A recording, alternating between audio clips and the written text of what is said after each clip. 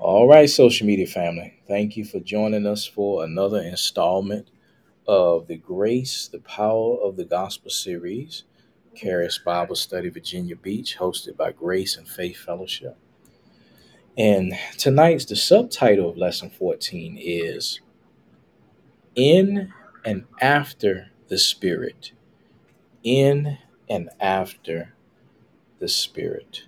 Now, this is going to shed some light on some of the so-called discrepancies that we see when we're reading scripture. Now, those of us who have a understanding of the concept of spirit, soul, and body, we already know where we're going in this lesson, but it's always good to go back and to look into these things and to remind ourselves of the difference between spirit, soul, and body, like who we are in the spirit and what is our soul constituted of and what is our body, right?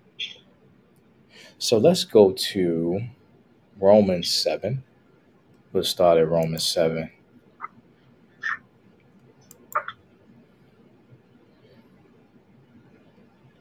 And we'll start at verse 21. Romans 7, start at verse 21.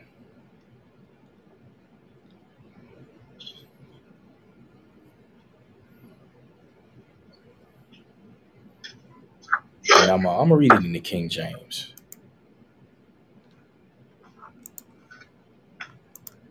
All right. It reads like this. I find then a law that when I would do good, evil is present with me. For I delight in the law of God after the inward man. But I see another law in my members, warring against the law of my mind, and bringing me into captivity to the law of sin, which is in my members. O wretched man that I am, who shall deliver me from the body of this death? I thank God through Jesus Christ our Lord. So then, with the mind, I myself serve the law of God, but with the flesh, the law of sin.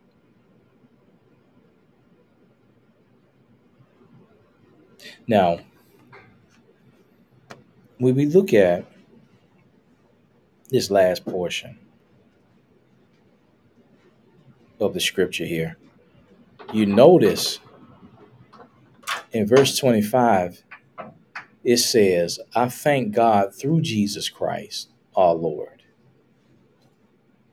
Why do you think it says, I thank God through Jesus Christ our Lord, instead of thank God for Jesus Christ our Lord?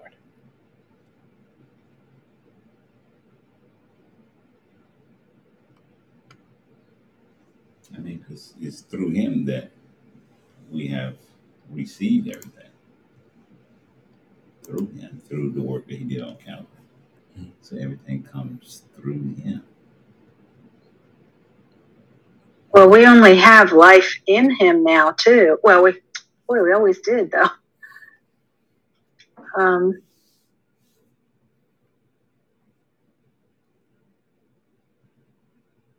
It's through the work that he did that we now have that new life. It was through the crucifixion and the burial and resurrection that we have the new life. So that's an in and through process. Good. Yeah, through him we got the promises. Through him we receive our faith. Mm-hmm. Through him we receive everything comes through, as she said, what he did on the cross. So it's through him. Mm-hmm. And we're united with him too, with his spirit. So it's not like we're doing anything separate from him. It has to be with him, at least in the spirit. There you go. Yeah. Because doesn't he say in John, the Gospel of John, that he is the vine and we are the branches? Right? Yeah, So that's a good one. a branch can't bear fruit by itself. Really, the Yeah. branch is just the vessel or the instrument to hold the fruit, but it's the vine that produces it. And Yeah. you use that word united, then it makes me think of 1 Corinthians 1:30. In referring to Jesus, Paul says this, it says, God has united you with Christ Jesus for our benefit. God made Mm. him to be wisdom itself. Christ made us right with God. He made us pure and holy, and he freed us from sin. And it's what? Through him. Through him. Mm. So Mm. by which his work opens up that door for us to receive all of who he is.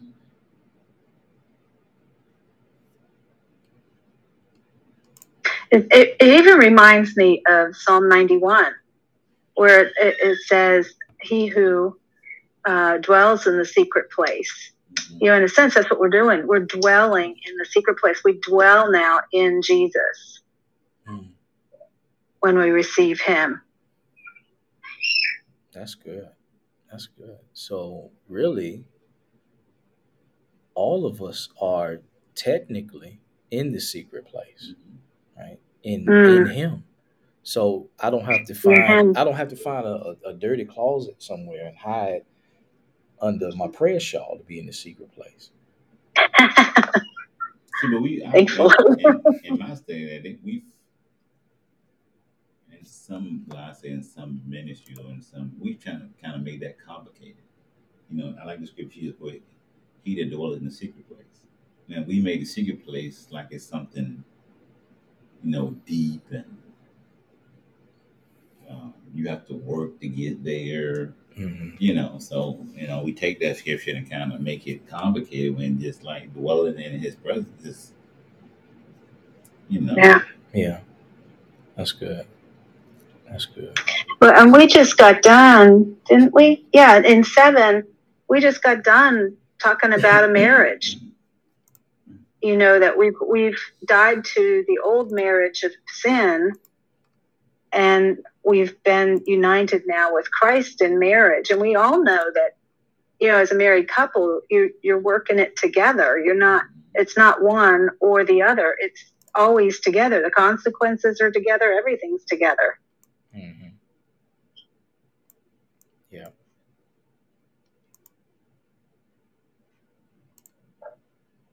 All right, let's go back to Romans 7. All right, I'm gonna read verse 25, and then we're gonna roll into 8:1. All right. Now in the New Living Translation, it says, "Thank God, the answer is in Christ Jesus our Lord." So you see how it is. In my mind, I really want to obey God's law, but because of my sinful nature, I'm a slave to sin. All right, chapter 8, verse 1. So now there is no condemnation for those who belong to Christ Jesus. And because you belong to him, the power of the life giving spirit has freed you from the power of sin that leads to death. Right. All right. So when we talk about through the spirit, in the spirit, we are talking about what? We're talking about our union with the finished work of Christ. Mm. Right. So it's not something we have to earn. Right. But it's our position. It is where we stand because of what he has done. Right. Now I'm gonna read a couple points from the outline. It says Paul here was in verse 24 and 27 in Romans 7. Paul was describing the futility of trying to serve God in the flesh. The flesh part of us, our body and our soul, will always fall short. Right. Imperfection can't be perfect. How do I ever get out of this? Praise God. through Jesus Christ our Lord. I have a brand new person inside of me. All right. Now, next point on the outline says, then Paul moved to move right into chapter 8, which we just read the first two verses, which speaks of letting our born again spirits dominate our lives through the power of the Holy Spirit. Romans 7 describes what? Frustration, defeat, and sin coming alive. But Romans 8 describes our victory in Him. Yeah. Because remember what Jesus said in the Gospel of John again, He says, in this world you will have tribulation, but, so the word but just erases all that. Be of good cheer. I have overcome the world. So I can be of good cheer. Why? Because His victory is my victory. His victory is your victory. That's why we can rejoice, because we get to share and partake of His victory. Hmm.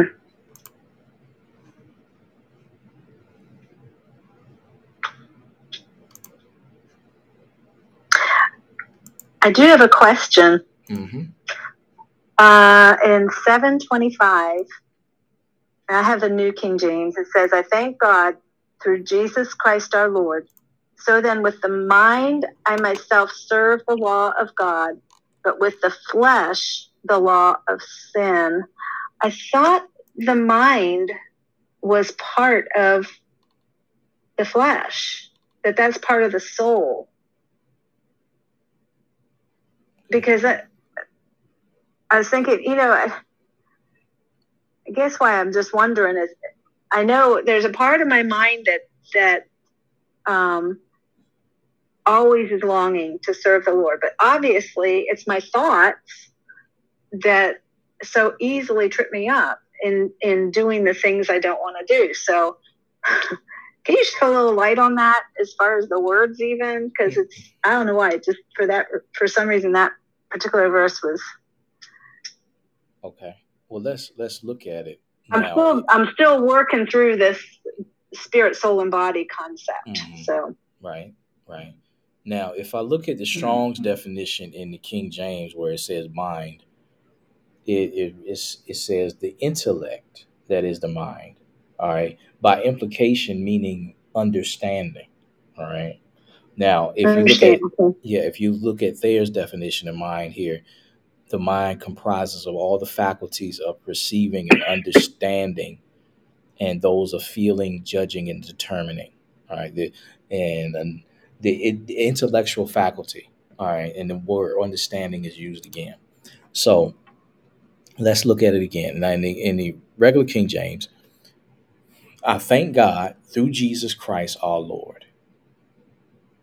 So then, with the mind, I myself serve the law of God, but with the flesh, the law of sin. Now, if I look at the word fleshed here, right, mm-hmm. In the Thayers, the definition is the physical body or the central nature of man, the animal nature, all right, human nature, right? Now, so that could incorporate thoughts as well? Yes. Because think about when we look at the word soul, soul's comprised of the mind, the will, and the emotions, right? Right.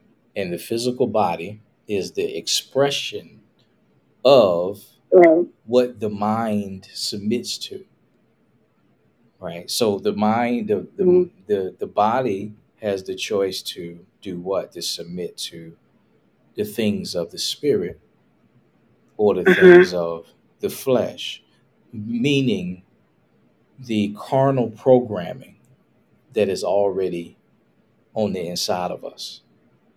Okay. Right. Remember when, in other words, following the five senses. That really has helped me getting it.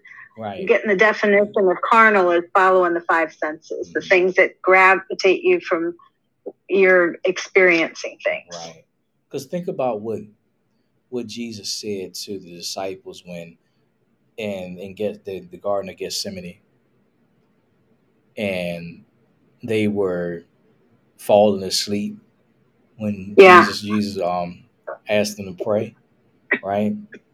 Mm-hmm. And he says the mind is willing, but the flesh is weak. Right. But the flesh is weak. The That's flesh right. is weak. So So that's in accordance with this, then. That's what I see. Okay. Right. I don't know if I was studying something and they talk about, well, in my understanding, your flesh has appetites. Mm-hmm. And, your body craves for certain things. Even after you get, after you get born again, that craving sometimes and some is still there. So when you're talking about body, your body has a different craving for things that it wants to, but your mind, as your mind, and it helped to realize it. Oh, excuse me. Go ahead. I was just going to say, it's helped me to realize, even though we've died to sin in Christ, that craving that you're saying is like, it's an old program that just won't shut down fast. And you have to constantly, that's why your mind being renewed is to help, resist those cravings. It's not like it says, I think Andrew said one time, as we renew our mind in Christ, we can live above that. Okay. And you're always gonna have those cravings. It's not like you're gonna be struggling, but I think Andrew is basically saying once you stop renewing your mind, once you just say, then your body you just gonna give in to what your body is. I think he gave an analogy of being an airplane. When you're in an airplane, because you can't fly, but you get an airplane, it can fly. As long as you're in an airplane, you're flying. But then he said, as soon as you get out of the airplane, you're falling. You falling. So he was simply saying, okay, when we know our mind, we're in the spirit. As long as you're in the spirit and being, as we talk about being led by, or being in the spirit, being led by the spirit, you're gonna do okay. You're not gonna give in the craving. But he said, the moment you stop being led by the spirit, then guess what? You're just gonna automatically give in to the cravings of your flesh. Okay, that's a good picture. Mm-hmm. Would it be, I guess it's a question and a statement, would it be, and this may help, or would it be safe to say that we have the potential or the ability to have two minds? And we don't want to be double-minded. Yeah. And so we got the one mind that serves, the law of God, or that, a spiritual minded, like once we become born again, like before born again, we just single mind. We just have that carnal mind. But when we get born again, we have that, without sounding crazy or insane and nothing, but like the ability to have like two minds. We got that carnal mind that is still there, and then we got that spiritual mind, and then that's that one that we're renewing, and as we renew it, then it becomes more dominant, more dominant. And like Mary said, we're not, that we don't be that double-minded man that I guess talks about in James. Mm-hmm. But that mind is always kind of like still there, as long as, we're in these, the body hadn't been, redeemed yet. So that's kind of like a question and a statement, if anybody, if you get anything, teacher, Okay. All right, we getting deep. Well, it seems that way because it does talk about being double-minded, right, at times, and we all know it. Just experientially, when you're fighting through something and particularly when you're trying to lay something down on the altar, it's just that double talk. Mm-hmm. It's not crazy. It's just what it is. Okay. All right. Well let's go to a few scriptures then. All right. So now we already know what Paul told us to do in Romans 12, right? When he Right. talks about renewing our minds. And there's a reason for that because we don't want to be of two minds. And just like y'all said, James James said, let a double-minded man not think that he will receive anything from the Lord. And why? Because if you have two minds, then there's no Mm. clear spiritual perception because there's one eye in the spirit and one eye submitted to the flesh, so you have double vision, Yeah. right? Now think about that picture and go to Matthew 6:22. Matthew 6:22. Yeah, this is good. All right, this scripture. Took me a long time to understand the scripture. Mm. All right, in the King James it says, "The light of the body is the eye. If thine Yes. eye be single, thy whole body shall be full of light." Right? Oh, single. Is that King James you have? Yeah. Mhm. Okay, because it's different. Now, what's the reference? You know, any revelation on that scripture there? You know, like, what is that? It's saying the eye. Mhm. Light of the body is the eye. What exactly Okay. is it? So when you look at Strong's definition here, it says the eye, either literally or figuratively, and by implication meaning vision, right? Vision. And think about now in Thayer's definition, point two says metaphorically the eyes of the mind or the faculty of knowing, Mm. right? Well, and Now, that brings me. Oh, go ahead. now think about that when we talk about double-mindedness and how necessary it is for us to have our minds renewed to the things of the spirit, to our true identity in Christ, what he has given us, who he has called us, and what he's called us to do. All these things, right? That is who we are in the spirit. But the less knowledge I have of that, then my ability to walk out, to live out who I truly am is very diminished. And then I could be in a place where positionally I'm a believer, but I'm void of any revelation, any understanding of the things of the spirit, and then therefore being of two minds. Mm. Because when we was not born again, we really were single minded then, Mm-hmm. right? Because it was all about the five senses, our sense knowledge, things that we perceived in our worldview based on our carnal understanding, our natural understanding. So truly, a born again person is the only one who really can truly be of two minds. Yeah. Okay. Okay. If you look at it the way it's being presented. Because I know when I say that word light, I got perception, or Julius used the word vision. Okay. And so when I was studying this, it was been a while back, it was talking about how you see things. It said the light of the body is the eye, how you perceive things. And I've heard Julius always says, okay, how do we perceive things? Do we perceive it? We talking about do you get your interpretation through the flesh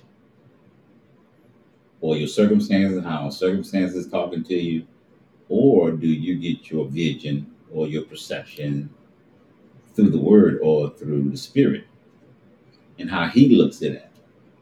So it's all about how you what are you looking through? You know. Mhm. So if you're looking at it from a carnal place, as Judah said, then guess what? You're gonna get that carnal mind, and you're gonna begin to say, okay, then you're gonna have carnal results. But if I make a decision and look at it through the spirit, now I'm single minded. Because like he said, he's the way you single minded.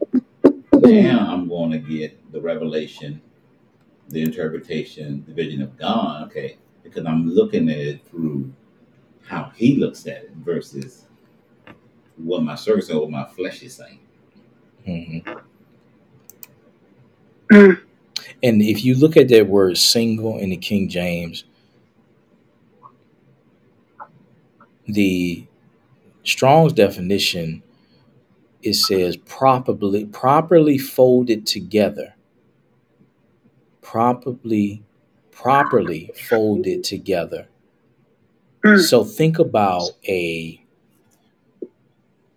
tortilla, right? You put the meat and all your dressings in it, right? But you got two sides. Mhm. One this side of the meat and the other side of the meat. But once you fold it together, it becomes one. One, yeah. It's a burrito, right? It's one. So, and Jesus says, "What if thine eye be single, Mhm. thy whole body shall be full of light." So, if my perception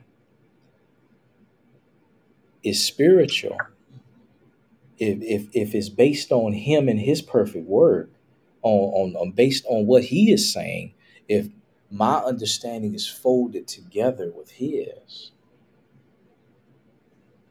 Mm. and that's what the renewing of the mind. That's what that is. Us folding together our soul with the Spirit.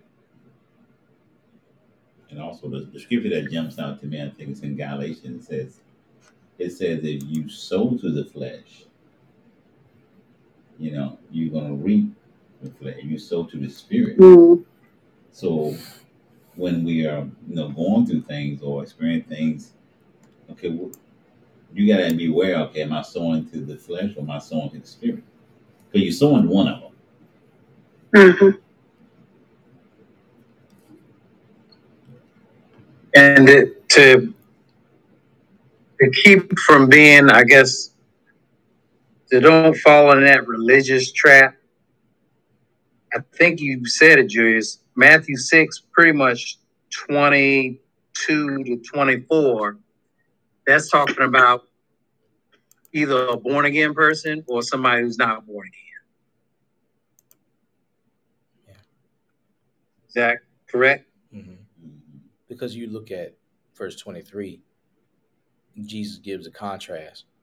But if thine eye be evil, thy whole body shall be full of darkness. Right. If therefore the light that is in thee be darkness, how great is that darkness? So you see the dichotomy there, right, between light and darkness. I know the Amplified. So, The Amplified version says, it says, if your eyes be sound,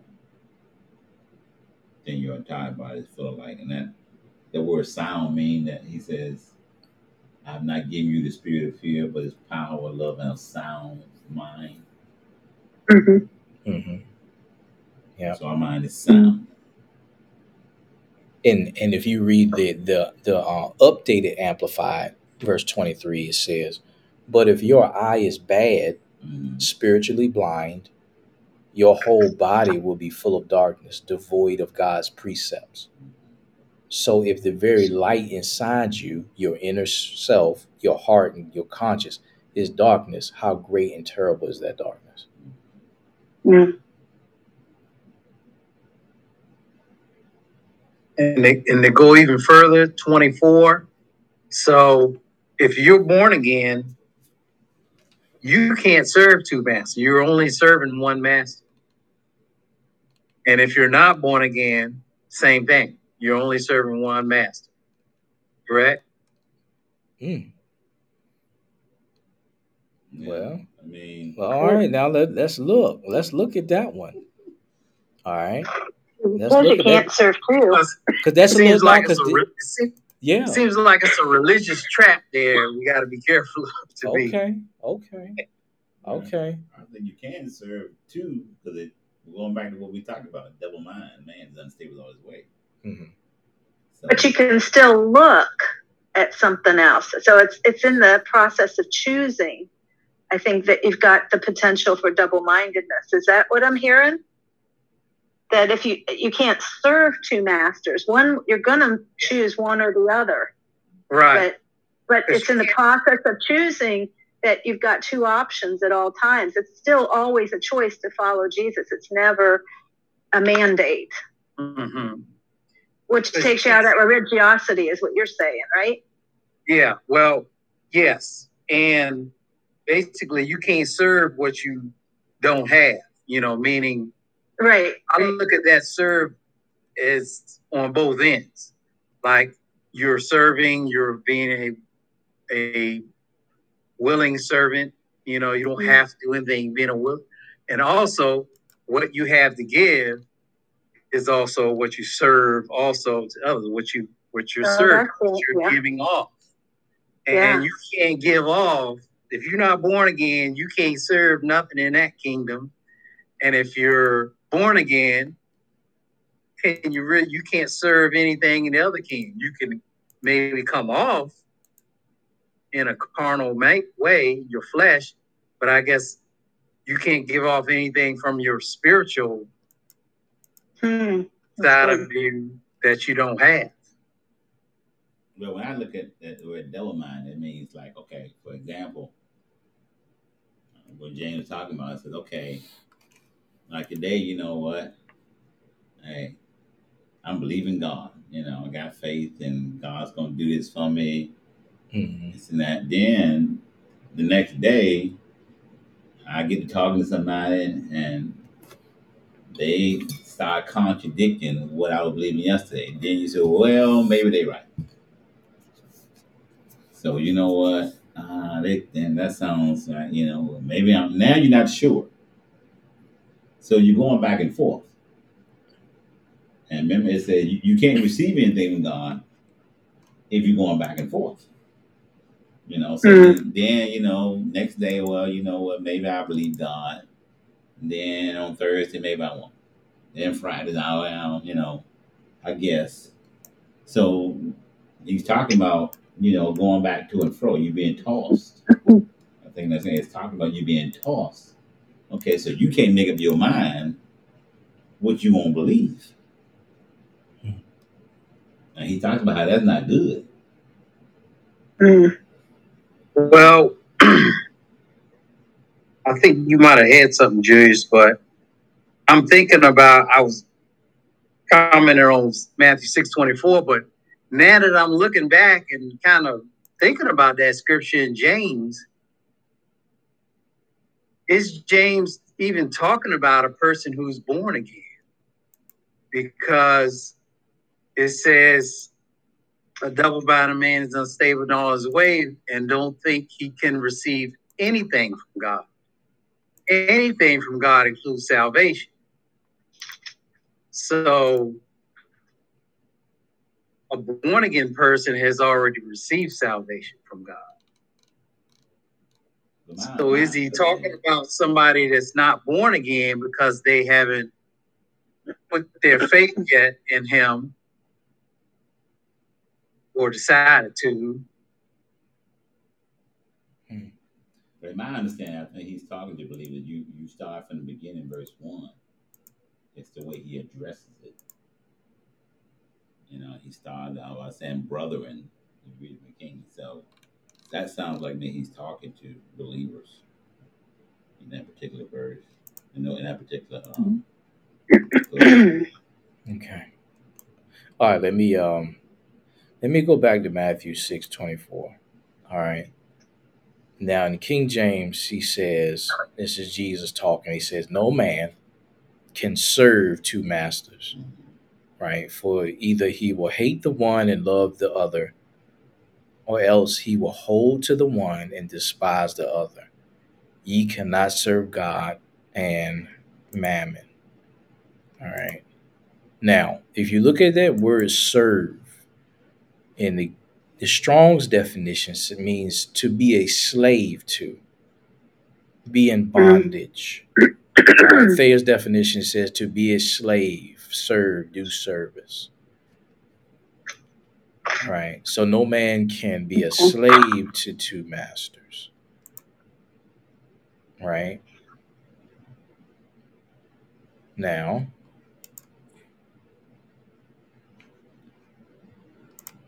let's go to Romans.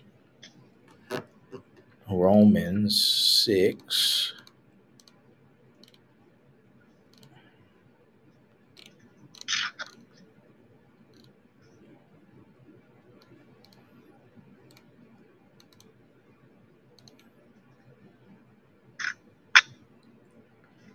Romans 6, and we'll start at verse 16.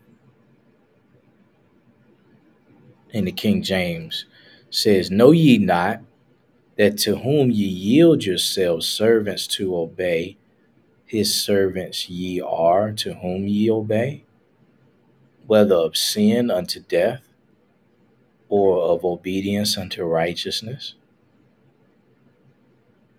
But God be thanked that ye were the servants of sin, but ye have obeyed from the heart that form of doctrine which was delivered you. Being that then made free from sin, ye became the servants of righteousness. Now, you look at that word servants in Strong's, it means to enslave, to bring into, be under bondage, to make a slave of. So I am in bondage to righteousness, so to speak, through the work of Christ, being born again. And see, let's go back to the title of our lesson: in the Spirit and after the Spirit. Right? So if you are a believer, you're born again, you are in the Spirit, in the sense that you are united to Christ Jesus based on your confession of faith and being born again, a member of the body of Christ. You are in the Spirit, right? But now, being after the Spirit, where's the contrast? Because there's a difference between walking after the Spirit and being in the Spirit. Being in the Spirit is referring to identity and position. Who I am, identity and position. Walking after the flesh or after the Spirit is speaking of what? My action. Active participation. My behavior, right? Okay. Right. So it's possible for me to, as a believer, walk after the Spirit or after the flesh. But as an unbeliever, there's only one option. Is me walking after the flesh. Even if I'm doing something good, if I'm doing something morally good, if I'm not born again, I'm still after the flesh. Why? Because of the identity. You're still spiritually void as a natural man. So really, we just going back to that point that we elaborated on earlier about how, as a believer, you have the opportunity to be of two minds now, because you have that old programming of the flesh your, the cravings, the appetites, the things that have developed over your years of carnal training, or walking after the Spirit, meaning submitting to or being led by the Holy Spirit. Mhm. And when we talk about renewing the mind, that is us making it easier, or opening up the door for us to flow with the Spirit Mhm. and be able to understand the voice of the Spirit versus the voice of the flesh. Okay. So the back to, what was it, Matthew 6? That last part of Matthew 6:24, it says, you cannot serve God and mammon. So it doesn't say, which I've heard many use it as a tool, you shouldn't serve God and man. It says you can't. So in that sense, that's when it's talking to that good example you just gave. It's talking about who you are in the spirit. Then in the born again believer in the spirit, it's impossible to even serve mammon. You can only serve God, because it sounds like a pretty definitive statement, not like a suggestion or this is what you should do, Kevin. No, it seems to be saying you can't serve God and man. So if I'm in the spirit, and it's a statement again, but a question also. If I'm in the spirit, it's impossible for me to serve man. That's If what I'm not, yeah. That's what I'm seeing right here, because of that word Wow. serve in 24. Again, in the Strongs, it means to be a slave to, be in bondage. So if I put okay, that in there, ye cannot be a slave to God and mammon. I'm thinking of an Old Testament picture. Abraham set his sights on God. His righteousness was from God. His blessings came from God, and he knew it because he kept his sight on the Lord. Lot in Hebrew is called a righteous man, but he didn't have his eyes set on the Lord, so his life was turbulent in comparison, and yet God called him righteous. So he must have been the one who couldn't serve mammon, but his life was turbulent because he was divided. wow, Hmm. yeah, that's a good example. That's Well, Well, see, my thing with 6:24 is when we talking about is this reverse in context? They're talking about the spirit man, or they're talking about,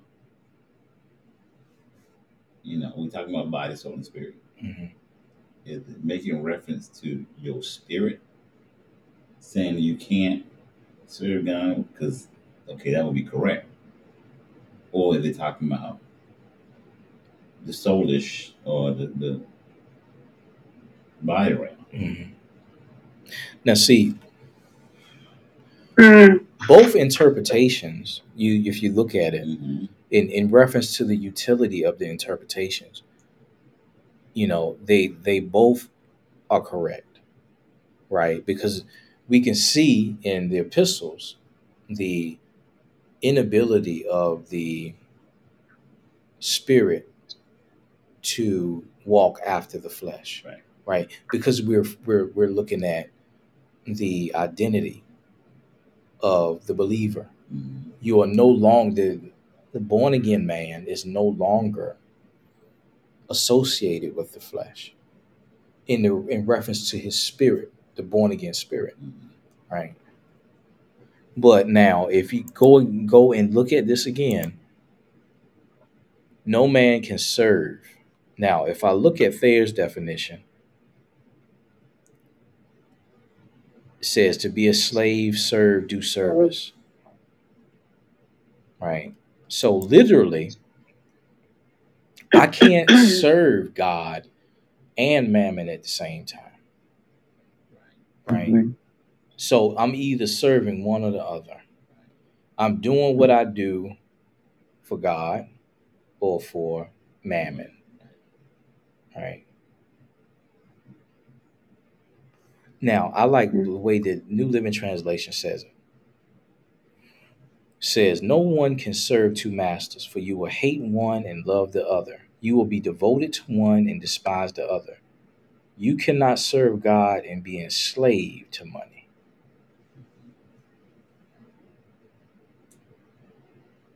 So there's a decision, right? I'm going to serve God or serve mammon, but I can't do both at the same time.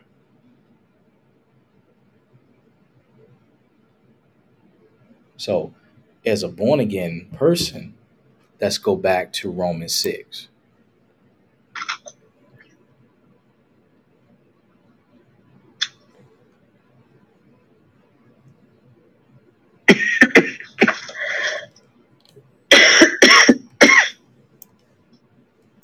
And let's read verses 20 through 23. All right. In the New Living Translation, it says, when you were slaves to sin, you were free from the obligation to do right. And what was the result? You are now ashamed of the things you used to do, things that end in eternal doom. But now you are free from the power of sin and become slaves of God. Now you do those things that lead to holiness and result in eternal life. For the wages of sin is death, but the free gift of God is eternal life through Christ Jesus our Lord. So to me, that go back to what you talked about. He's talking about identity there. Versus Matthew 6, we're talking about behavior. Mhm. That's what I get. Yeah. Yeah.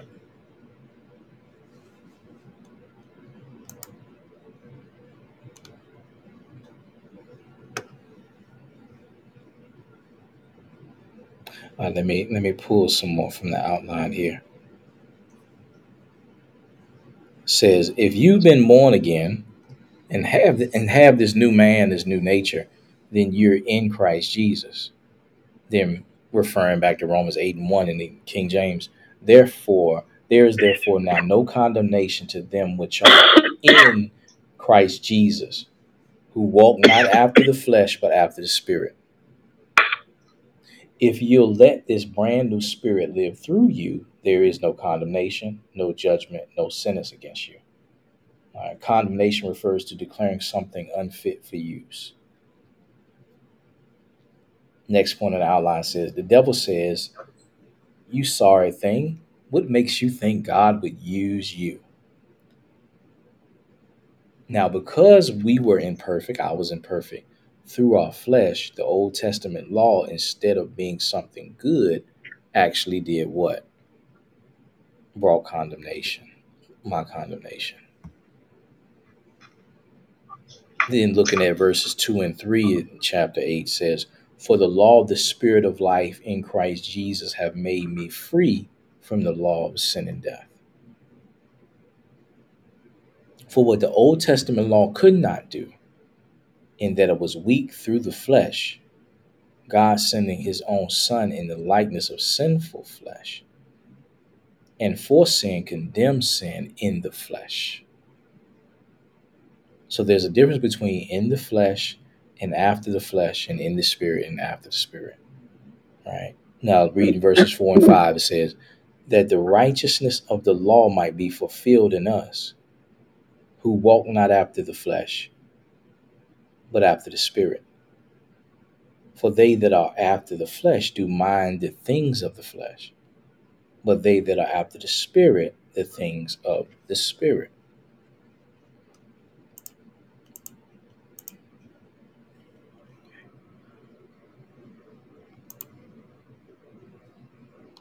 Now, 5, would that be talking about actions, or is that making a reference to the difference between the born again and the non-born again? All right. Let's look at it. For they that are after the flesh, okay, do,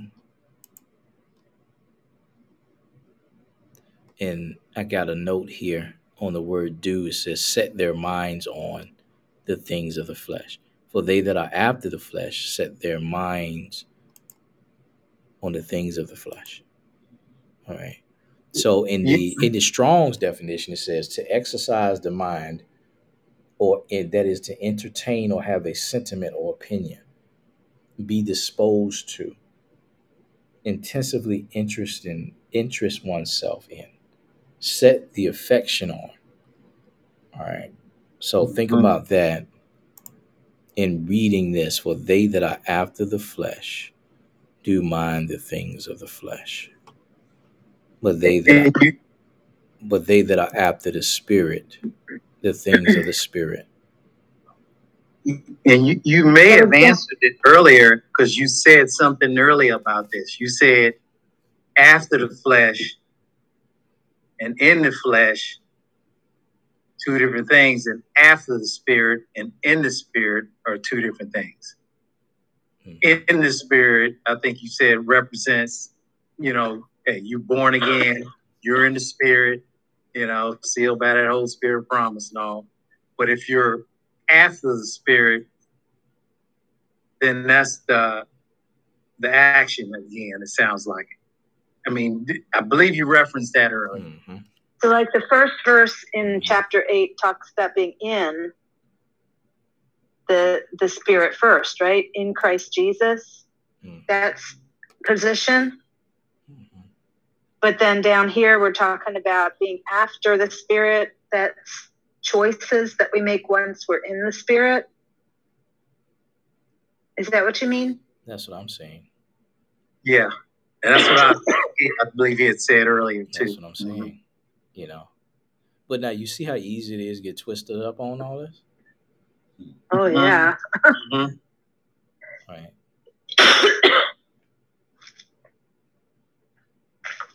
Because and it just it really opens up the door for misunderstanding, misinterpretation, to the degree that you can fall into one extreme or the other, like we talked about before. Being either leaning towards legalism, or doing the opposite and leaning towards lasciviousness, as if behavior doesn't matter, and that's not true either. Yeah, because I mean, I know most of when I came to understanding this, but it came up on the teaching, if it's impossible to go after the flesh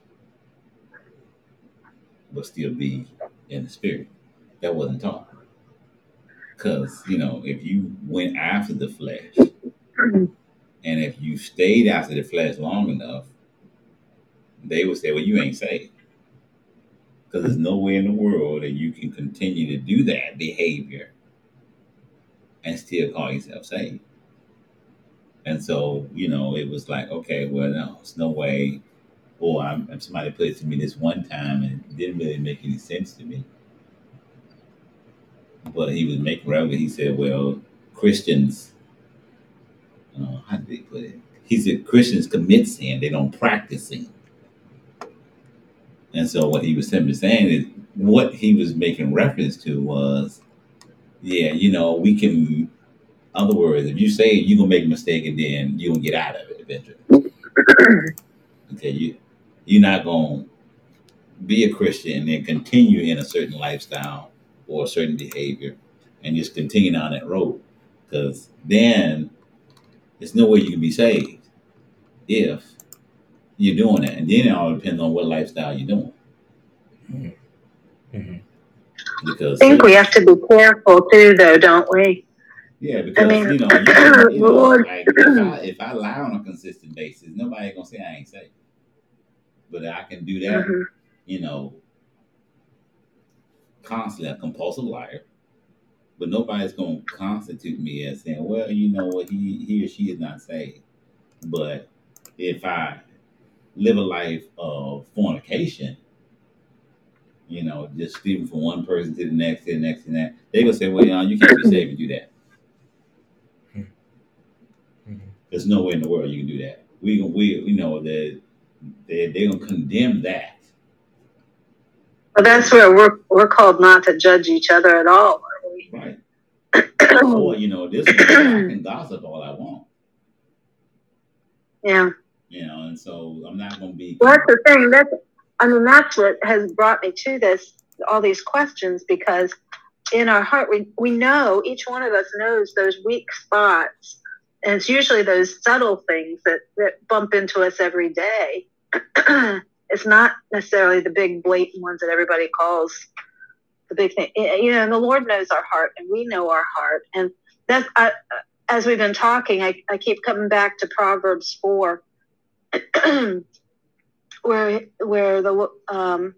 it keeps saying,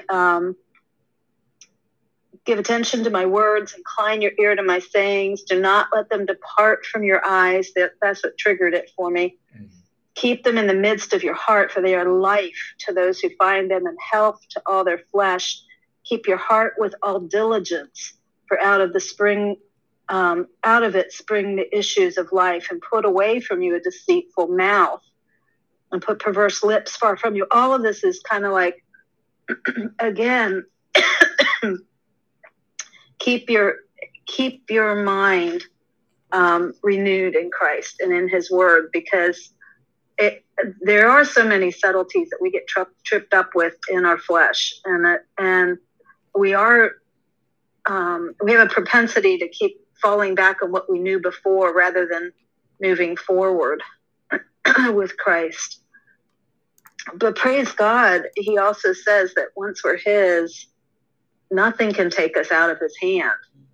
And that's the other part that I just keep coming back to as well, is even if we're fighting the fight to the very last day of our breath, and our life is shortened because we were foolish, nothing separates us from the gift of salvation that we receive. Mm-hmm. Yeah. And like Paul said, if you are really teaching the depth of God's grace, it's going to provoke questions. Yeah. It's going to provoke questions like, are you giving people the license to sin? Right. Right. Because that's what does that word gospel mean? The almost too good to be true news. Yeah. Right? Yeah. But the work of the gospel, the grace of God, right, it is that inner working of the Holy Spirit transforming the soul, right? But that cannot be dictated or manipulated by the dictates of man outside, right? Yeah. Yeah.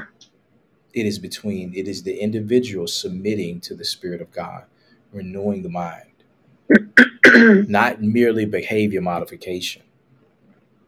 Like what Eric was referring to earlier. Let's go to 1 John.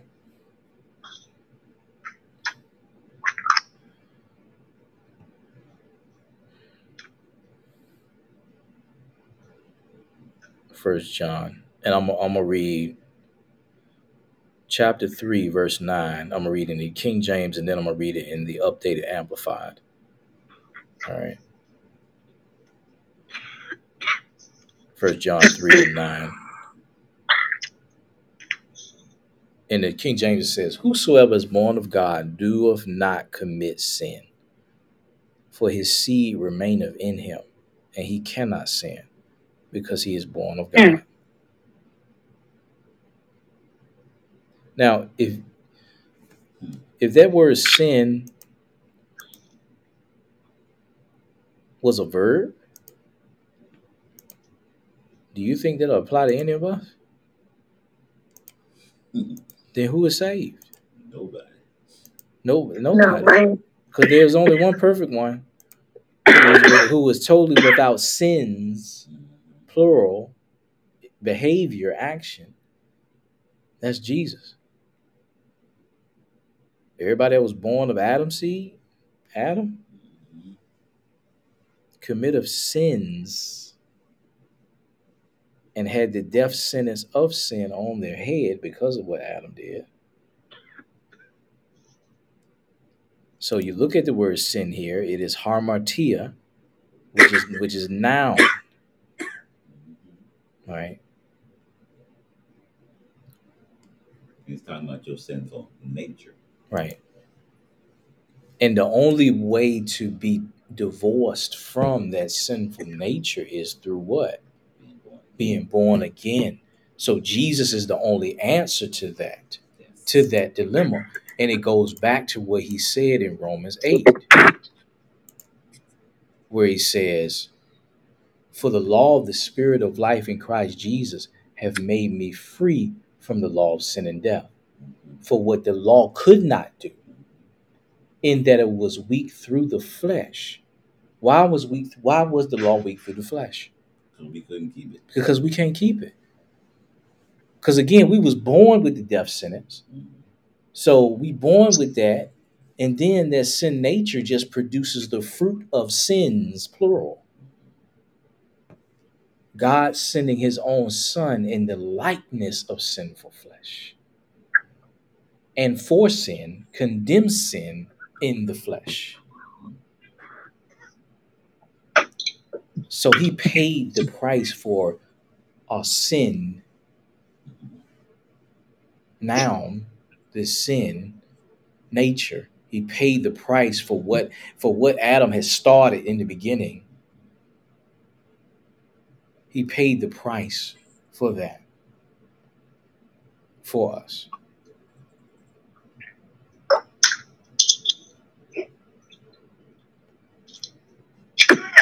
Then you look at verse 4, that the righteousness of the law might be fulfilled in us.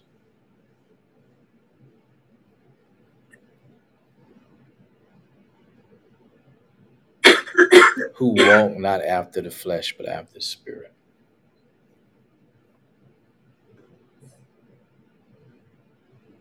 Now, let me read verse 4 in the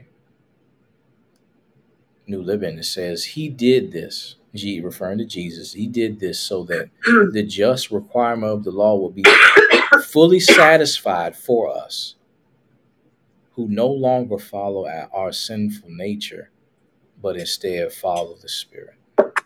So when we get in Christ, we fulfill the law. Because he fulfilled it. Yeah. I'm riding his ticket. Yeah. I'm riding his ticket. Because we couldn't do it on our own. Nope. But when I get in him, the law is fulfilled in me because he is in me. Right. Right. Now, the power of the gospel, the grace of God, is that me understanding and resting in that revelation is what's going to produce the outward fruit. Right. Not vice versa. But see, you can get so fearful of being a heretic that you would teach this from a behavior modification perspective to try to keep people in line. And I mean, I understand it, right? But when we talk about, walking in true holiness, it is only produced by the power of the Spirit. Bottom line. The only way I can bear anything, any type of fruit, is through him. It ain't got nothing to do with me. But I think we put more emphasis on doing, versus believing. And then what's that? That's the natural man. Right. Carnal understanding. So we put more emphasis on doing. And like I said, not to say that we don't do, but believing is going to produce the doing. Mhm. But our problem is believing. We Right. don't believe that he, as we says, took away our sinful nature. We don't believe that he paid for our sin past, present. So we don't believe it. Then guess what? We don't embrace that revelation. Then we're gonna get into it. You said behavior modification, and then you're gonna do a lot of stumbling and falling. Mhm. You know, you're not gonna be consistent. In other words, in your behavior because you're so busy trying to do it in your own ability Mhm. that you're struggling, and you know, And that's that's a good reveal on that being carnal minded. That scripture being carnal minded, death, spiritual minded, life and peace. A lot of times the association with carnal mind is just, outward, stealing, lying, killing, sexual perversions. Yeah, sure, they are carnal, but that's carnal too. What you was just talking about, just not thinking, you know, trying to do the right thing. I'm trying real hard. That's being carnal. and I hear people, still make the reference. Maybe y'all heard it. I'm just trying to make it in, and that Yeah. is a, you know, behavior modification statement. Yeah. I'm just Mhm. trying to make it in. So I'm trying to do the right thing, and so they're depending on their own ability. Right. They're trying to do enough Yeah. good to be Carnal accepted by mind. God. Yeah. Yeah. And you did, and it's just setting us up. And when we have that perspective and we embrace that, it's just setting us up for burnout, failure. And that's what Paul is talking about in Romans 7. You know. Yeah. Hold on. I think we over time, and the religious skeptic, like he blocked us. Right. When we start talking about in and after the spirit, right? It's in all caps. It says heretics. Done with all of them. Oh. Yeah. But it is so, it would, like I said, with the more we read it, if we just sit down and read it, then we can grasp what is being communicated here. It's all about him at the end of the day. Yeah. And by putting our trust in him, in his ability to work through us, what he did and what he wants to do through us. That's it. Drew, it's important. The reading. I mean, that's good, but unless you sit down and have good Bible studies with somebody who really understands grace, it's so many. It's easy to go down a religious road.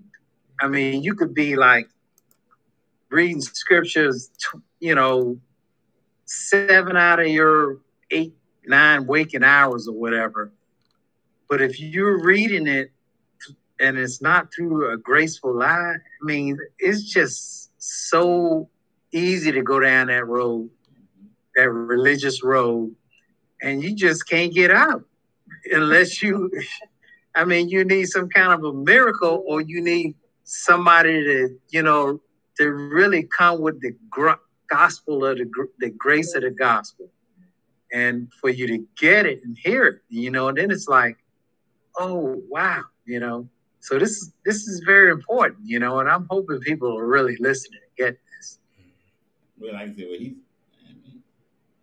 he's right, because I spent so many years, like you said, hearing the wrong thing, interpreting scriptures and not interpreting them through grace. That, like you said, it took me years to get to where I am now. Because, like, oh, now I gotta go back and reread the Bible and put my grace glasses on. And it says, oh, okay, now this is when I understand what it means. Like you said, because you got to really teach yourself and train yourself, because you've been training this so long. Mm-hmm. Mm-hmm. And you've been interpreting so long, and you like, now it's like, oh, okay, now I see it, because this is how You know, like you said, you're teaching grace like you're supposed to, like Paul did. Now it's like, okay.